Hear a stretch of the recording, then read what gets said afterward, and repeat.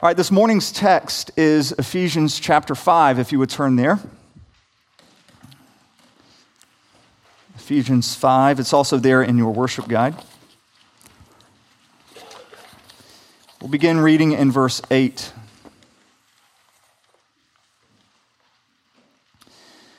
For at one time you were darkness, but now you are light in the world. Walk as children of the light. For the fruit of light is found in all that is good and is right and true, and try to discern what is pleasing to the Lord.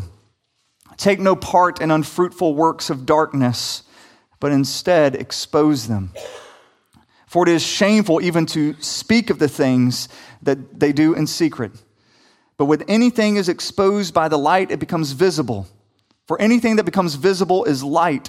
Therefore it says, "Awake, O sleeper, and arise from the dead, and Christ will shine on you." Look carefully then how you walk, not as unwise, but as wise, making the best use of the time, because the days are evil. Therefore do not be foolish, but understand what the will of the Lord is.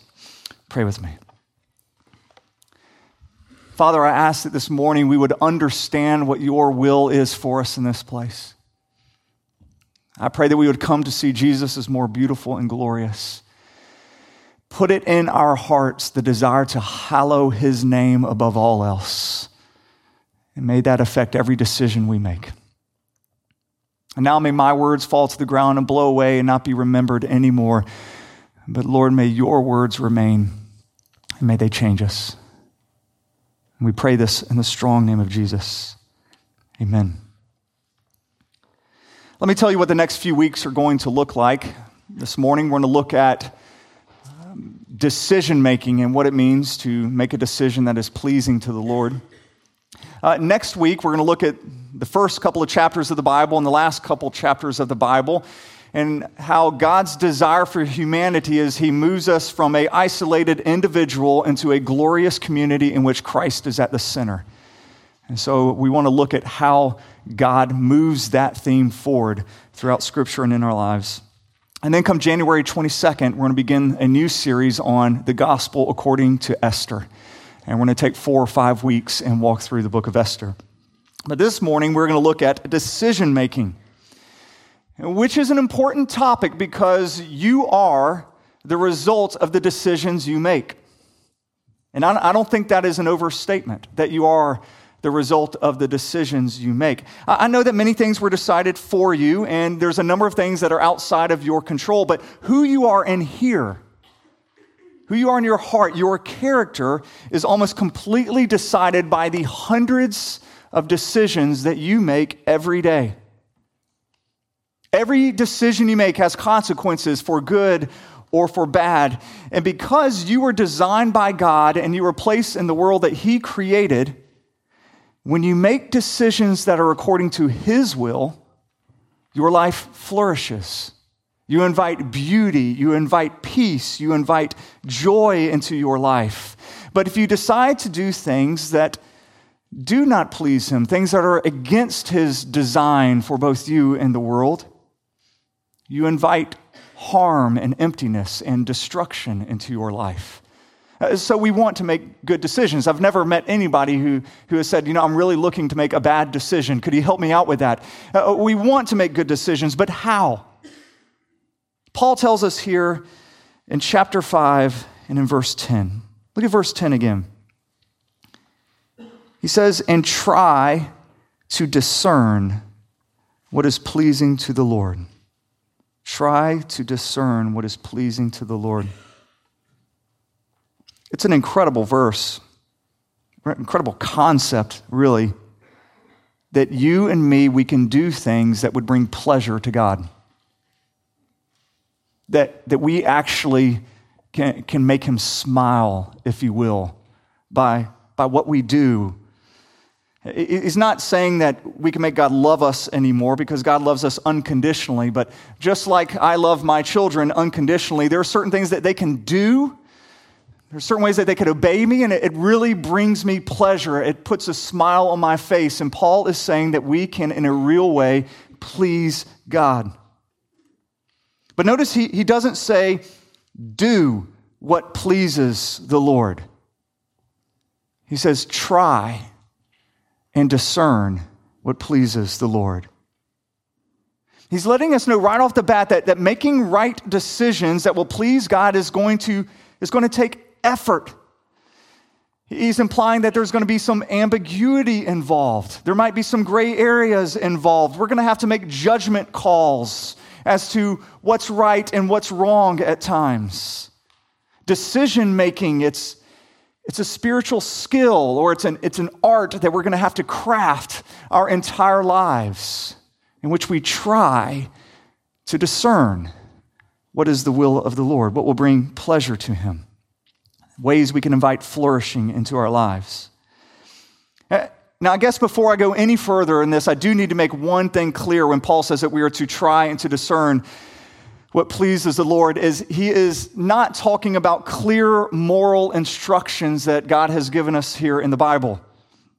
No, God has given us some moral directives that are crystal clear, and that's not what Paul is talking about. You don't have to sit here and try and to discern whether murder is wrong, whether lying is wrong, or whether you should steal, or whether you should be gluttonous, or whether you should be greedy, or whether you should not forgive, or whether you should have sex outside of marriage, or even as define what marriage is. The Bible is completely clear about these moral things. And that's not what Paul is saying here, that we're trying to discern these things. These things might be hard for us to do, but they're not hard for us to discern. All right? God has clearly laid out many of the moral instructions for us. But that doesn't affect most of our decisions. The vast majority of decisions that we make, you will not find a chapter and a verse telling you exactly what you are to do. So should you marry? If so, who should you marry? Who should you invite over for dinner? Should you homeschool, or should you send your kids to public school? Should you adopt? How much should you spend on clothes? Should you use social media? Should you take chemo to fight this cancer, or try some experimental means, or perhaps not fight it at all? Should you put your parents in a nursing home, or should you take care of them yourself? From big decisions to small decisions, you're not going to be able to find that chapter in the verse that tells you explicitly what to do. Now, God could have put those things in there. I mean, He could have done it. I don't think He did it for starters. For one, I mean, the Bible's long enough, and you had 10,000 more pages, detailing every little thing. You make this amount of money, you can only have this amount of shoes. You're supposed to give this much to the church, this much to the poor, this much to a charity of your choice. If God outlined each one of these things, the Bible would be incredibly long. But more than that, we would start concentrating or fixating on what we do and not who we love. We would start just thinking we could just make list, and we could just start checking off all these lists, and we would forget about really what we're trying to do is be in a relationship in which we try to please the one that we love. And that's what we want to do. We want to try and discern what's going to bring the Lord pleasure because we love Him. So how do we do this? I want us to go through 8 things. I want to go through 8 things fairly quickly. 8 ways or things we need to consider if we are to try to do things that will please the Lord. First is this: set up a posture of obedience. Set up a posture of obedience. And what I mean by this is that before we ever know where the Lord is leading us, before we ever know what He is asking us to do, our answer needs to be yes. Yes. We don't have to know the outcome first. When the Lord called Abraham to a place that Abraham did not know. Abraham didn't know where he was supposed to go. He didn't know what the result was going to be, but his answer was yes. Yes, regardless of where you take me. When Jesus taught His disciples to pray, and He said, pray this way: Our Father who art in heaven, hallowed be thy name. Hallowed be thy name. That means above all else, we want to treasure the name of God. We want to glorify the name of God. That is not done when you get to the outcome of a decision. That is done in the making of the decision. Is when we hallow God's name. When we show that above all else, we want to honor and treasure Christ, not knowing the outcome. We want to obey him. So we want to set up a posture of obedience. Second, we want to trust that obeying God is for our good. Trust that obeying God is for our good. All right, we make a lot of the worst decisions because, quote, we just want to be happy. We just want to be happy. Do you know how many times somebody has come and they have tried to justify the worst decision before me? And they've tried to justify this by saying, I hear you, Joel, but I just want to be happy. I just want to be happy. I have heard husbands justify leaving their wives, having an affair, choosing to live a certain sinful lifestyle, all because they just want to be happy. This excuse is built on a terrible lie. It's built on the lie that God doesn't want you to be happy. That you want to be happy, but God apparently does not want you to be happy. That God does not want you to have a life full of joy. But actually, God's a real killjoy, and he just really kind of delights in making up a lot of rules that are impossible to follow, and he just puts them out there just so we would be miserable. It's a lie. And if we're honest with ourselves, I think we'd have to acknowledge that that's a lie that we often believe. I believe that lie a lot. And when that happens, what we need to do is take a step back and just think, okay, did God really create me? Create me. And then he sent his son to take human form to die for me in order that I might be miserable. Is that really God's intention for me? It's absurd. Now, can it be hard to obey God? You bet. Can it feel like death at times to obey God? Absolutely. But God raises the dead. God gives us life. There are certain things that we really want to do because we think we'll be so happy, and those are things we got to die to. And in that death, God resurrects life. Ultimately, through obedience, God is calling us away from the things that will destroy us, and he is leading us into joy. Third, does this decision line up with Scripture? Is it biblical? Not necessarily the chapter and the verse, but does it fit in the flow with Scripture?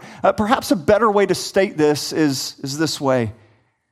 Does this decision demonstrate the gospel? Does this decision demonstrate the gospel?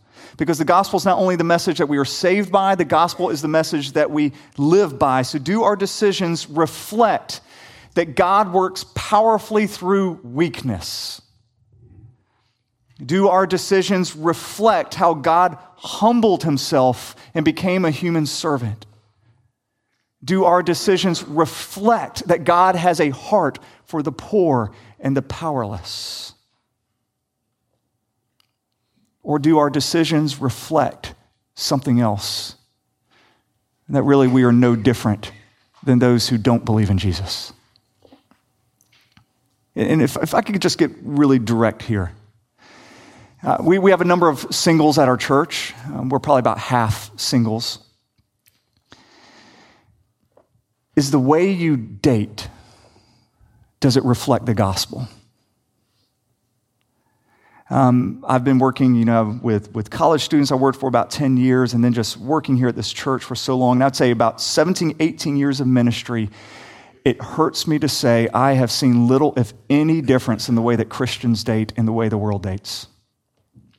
And typically what happens, if you're a guy, you can go to a place, maybe it's a wedding reception or whatever, and you can see you could see 10 women out there. 2 of them are just gorgeous, so you go right there and you just pray that one of them has character. Lord, please let one of these have character. But we don't look at the heart like God looks at the heart. Do our decisions reflect what we actually believe? It's a probing question. Do they demonstrate to the world the gospel, or do we go about our decision making just like everyone else? Fourth, understand the cultural current in which you have been placed. Understand the cultural current in which you've been placed. All of us grow up in a certain place, in a certain family, at a certain time with certain values. And it's important to understand all of those dynamics. So most of us here were born in the most prosperous country that has ever existed. I mean, it's really astounding if you think about it that most of us here actually live like kings would have lived centuries ago. It's part of our everyday life. I mean, we can sit on a couch for half a day in our climate-controlled room, and we can, be eating nachos while we binge watch something on this huge screen TV, and it's not even seen as a luxury. Tell me when that has ever happened in the history of the world. That's just seen as normal. We're placed in a culture that is obsessed with entertainment, obsessed with comfort. We just need to understand that.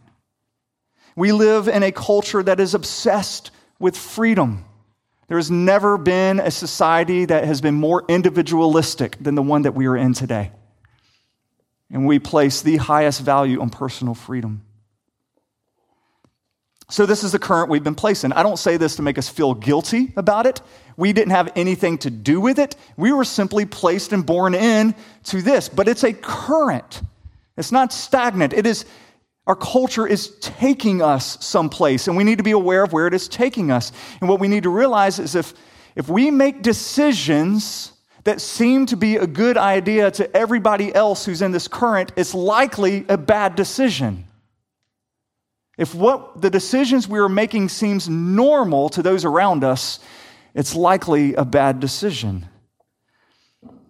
The author of Hebrews says in chapter 2, we must pay closer attention to what we have heard, lest we drift away from it. I love that word, drift, because I've found myself drifting so many times. To drift, you don't have to do a thing. All you have to do is just kind of lay back and let culture carry you. And then all of a sudden you wake up and you look around and you're miles from the truth. We need to understand the cultural current in which we have been placed. Fifth, we need to understand our emotions. God made us emotional beings, and emotions play a huge role in our decision-making process for both the good and for the bad. So when we're making a decision, we need to realize what emotions are in play. And you got to be honest when you do it, right? Because nobody really wants to honestly examine the emotions that are going on when you make a decision. You don't want to say, well, honestly, the reason I'm not inviting this person over is because I'm jealous of them, or I'm feeling envious. You don't want to acknowledge that you're really feeling bitter or proud. But we need to be honest with ourselves. I've got to admit that when we've been trying to decide whether we go to 3 services or not for a while now, and internally, I have really been resistant to this. Really. I have tried not to put it externally out there, but inside, I'm just going, no way, I do not want to do this. And I was having a very strong emotional reaction to wanting to go to 3 services. But the more and more that we're just thinking about it, people filling the membership covenant, of course, are going to grow, people being hospitable. What are we telling people when we tell them to leave? We're planting churches, we're doing that. It's not like we just want to be the biggest, baddest church on the block. I mean, we're the only church on the block. But I still had this strong no. And so I started taking inventory of my emotions. What was my emotion? And I was able to put a name on it. This is embarrassing to say. The name was dread. I dreaded it. Yeah, I didn't dread the work, the extra work, or dread all the other things that would have to take place for us to do 3 services. This sounds so silly. What I dreaded was being in a room with somebody who had been part of that original 20 people who were in my house when we started the church. And them just having a conversation with me, man, I loved it when we were just so small and we were back in your church. I just loved it when we were back then. I dreaded being in a room with a person who was part of that original group. It was an irrational fear. I kind of wish we were back there many times. But this is where the Lord has taken us. And when I was able to just put a name to it, oh, that's not of the Lord, then the decisions really became so much more clear. And perhaps many of you, when you were to really look at the decisions you're making and why there's so much opposition to something, take an inventory of what is the emotion that's driving this. Is it fear? Is it anxiety? Is it pride? Are these emotions from the Lord? Or perhaps this is a decision that's being driven by delighting in the Lord. It's really purely my joy to do this. Take inventory of your emotions. 6th, seek counsel. When you have a big decision that you need to make and you want to make a wise one, seek out wise counsel. And let me be clear about this. Seek out counsel, not allies. Seek out counsel and not allies. Don't go around just trying to find people who will agree with your bad decision. That is not seeking counsel. Let me tell you about a common conversation that I have. I might have with somebody who comes into my office for counseling. They're telling me about how they're about to make some horrible, wicked decision. And you know me and how, subtle I can be in things, like when they're in my office, and I'll say, you're making a horrible, wicked decision. And I say that, and almost all the time I get this reaction. Like, well, I know it sounds wrong, and I know it's wrong for most people. But in this particular case here, if you were to really look at this, it's actually okay. Most people always think they are the one exception to this. It might be wrong for all others, but they're the exception. They also think that nobody understands what's really going on except for them. And if I really understood them, of course, I would agree. And when they present that to me, I'll often ask, have you sought counsel about this? And almost all of them say, yes, I have sought counsel. All right, now keep in mind, this can be a person. This could be a person who is leaving his wife, leaving his children, emptying all of his savings, and going off with some girl he met on a business trip. And I'll say, have you sought counsel? And he will say, look me in the eye and say, yes. And they've all said it's a good decision. They've all said it's a good decision. They all agree with me on this. I'm like, who are you kidding? You're not seeking counsel. You're finding allies. You are ignoring the 95% of the people here who will point out the obvious log in your eye, how you're making a horrible decision, and you're going to find the person over here who's a model of character and say, what do you think about this?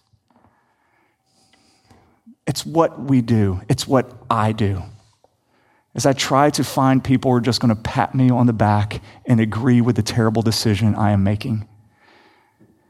What we need to do is deputize people, godly people who are wise, and say, I have blind spots. By definition, that means I don't know what they are. Would you point them out to me? Have people who have the boldness to point out those things in you. 7, Do you have a peace about this decision?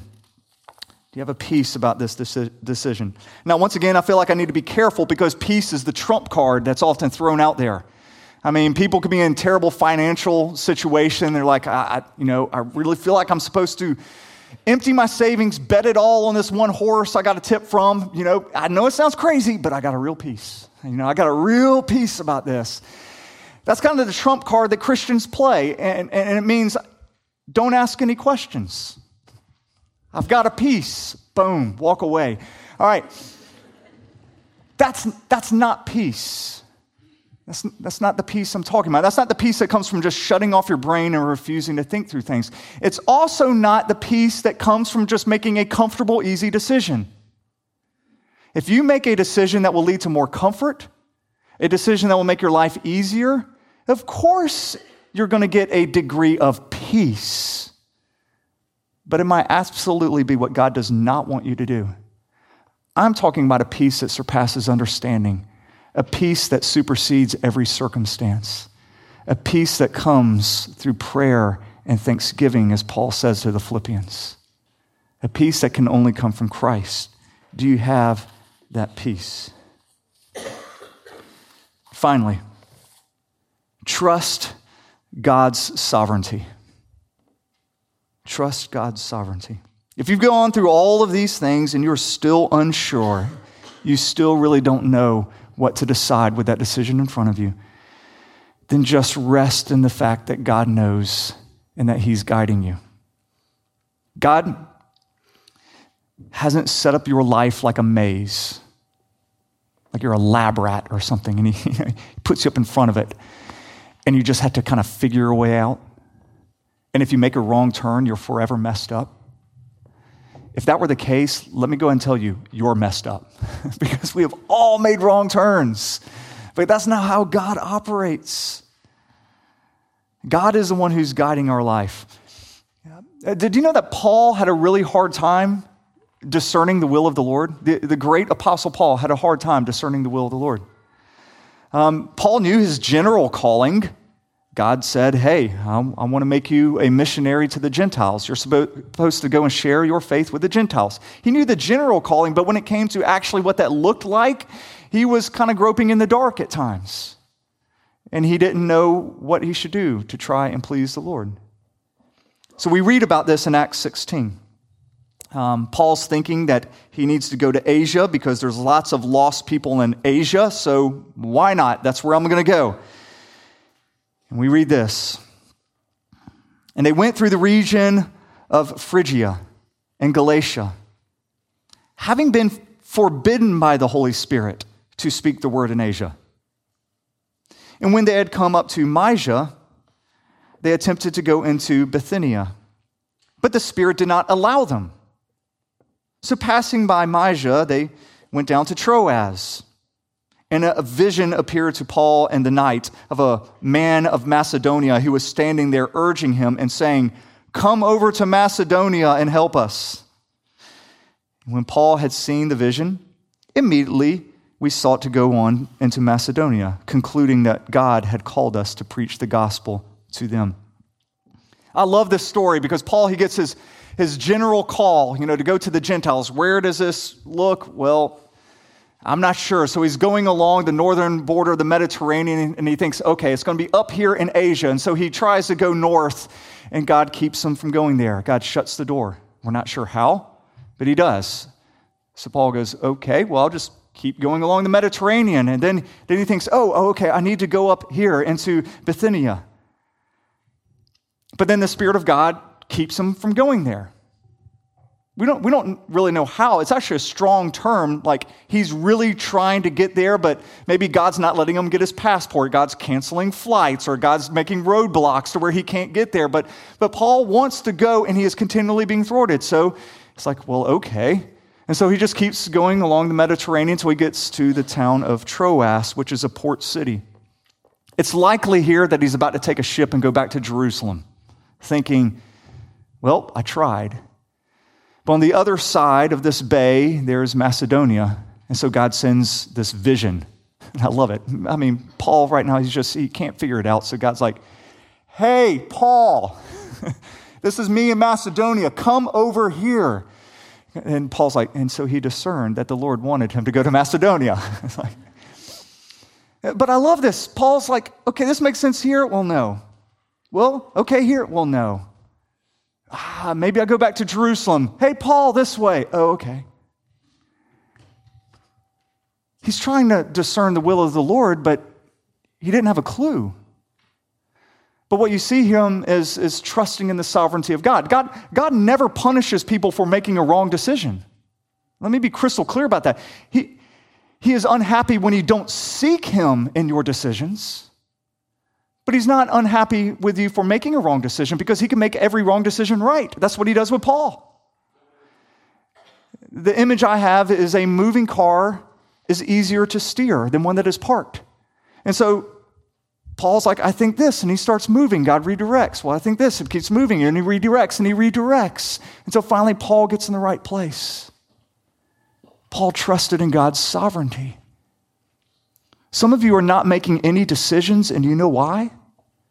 Because you think you're God. And you think that the outcome of everything is dependent upon you. But it's not. When we have a decision before us, and we've gone through all of these things and we really don't know, we can say, Lord, you know I want to please you. You know I want to serve you. And the best decision I can make, and it might be wrong, is this. And we do it, and we trust God to make that decision right. I love it. And one of the biggest decisions that the apostles made after Judas had gone and he hung himself, Peter gets together with all the apostles and he's like, hey, we need to replace Judas. I'm like, all right. And, there's certain criteria, and two people fit this criteria, and they're like, what do you want to do? I don't know what you want to do. And they're like, well, let's draw lots. That's essentially the saying, let's flip a coin. Or who's going to be the next apostle? Let's flip a coin. That's how they made their decision because all things were equal to them. And I love it. We actually don't know if they made the right decision or not. The Bible is actually quiet on it. But what they were doing was trying to discern and please the Lord. Some people actually think they made the wrong decision, and that's why God brought in Paul. I don't think that, by the way. But we need to have this trust in the sovereignty of God, that he is God and that we are not. And I hope you realize how freeing that is.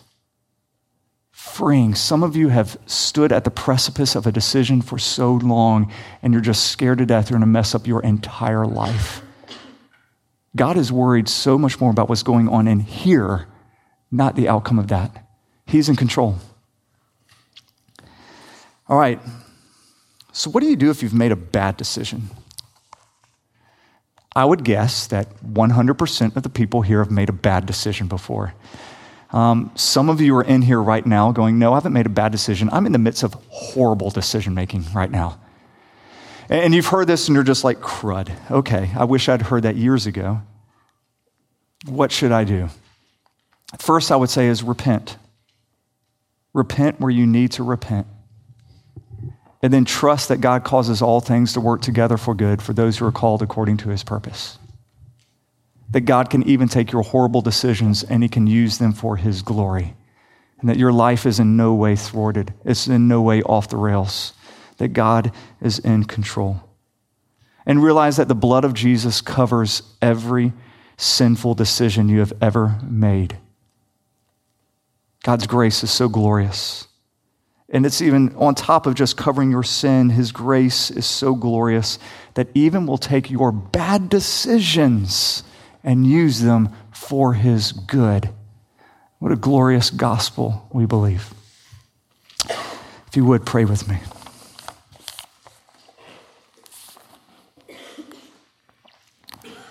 Our Father, I pray for every person here that you would put in us a delight for you. You say through the psalmist, delight yourself in the Lord and he will give us the desires of our heart. And what that means is if we delight in you, you place in us desires. And we want to delight in you, and then we want to have desires for you. Give us those desires. And Lord, I pray that in all that we do, we would try to discern what pleases you. Not go through a laundry list of things, but really that we would want to know what can make you smile. And when we fail, and we will fail, Lord Jesus, we thank you that you are in control of our mistakes. And even when they are sinful mistakes that we willingly choose, your blood covers us. And we are so ever grateful for you. Thank you now. Thank you for our time together in your word. Thank you for your Spirit who does guide us. And we pray this all in your name, Jesus. Amen.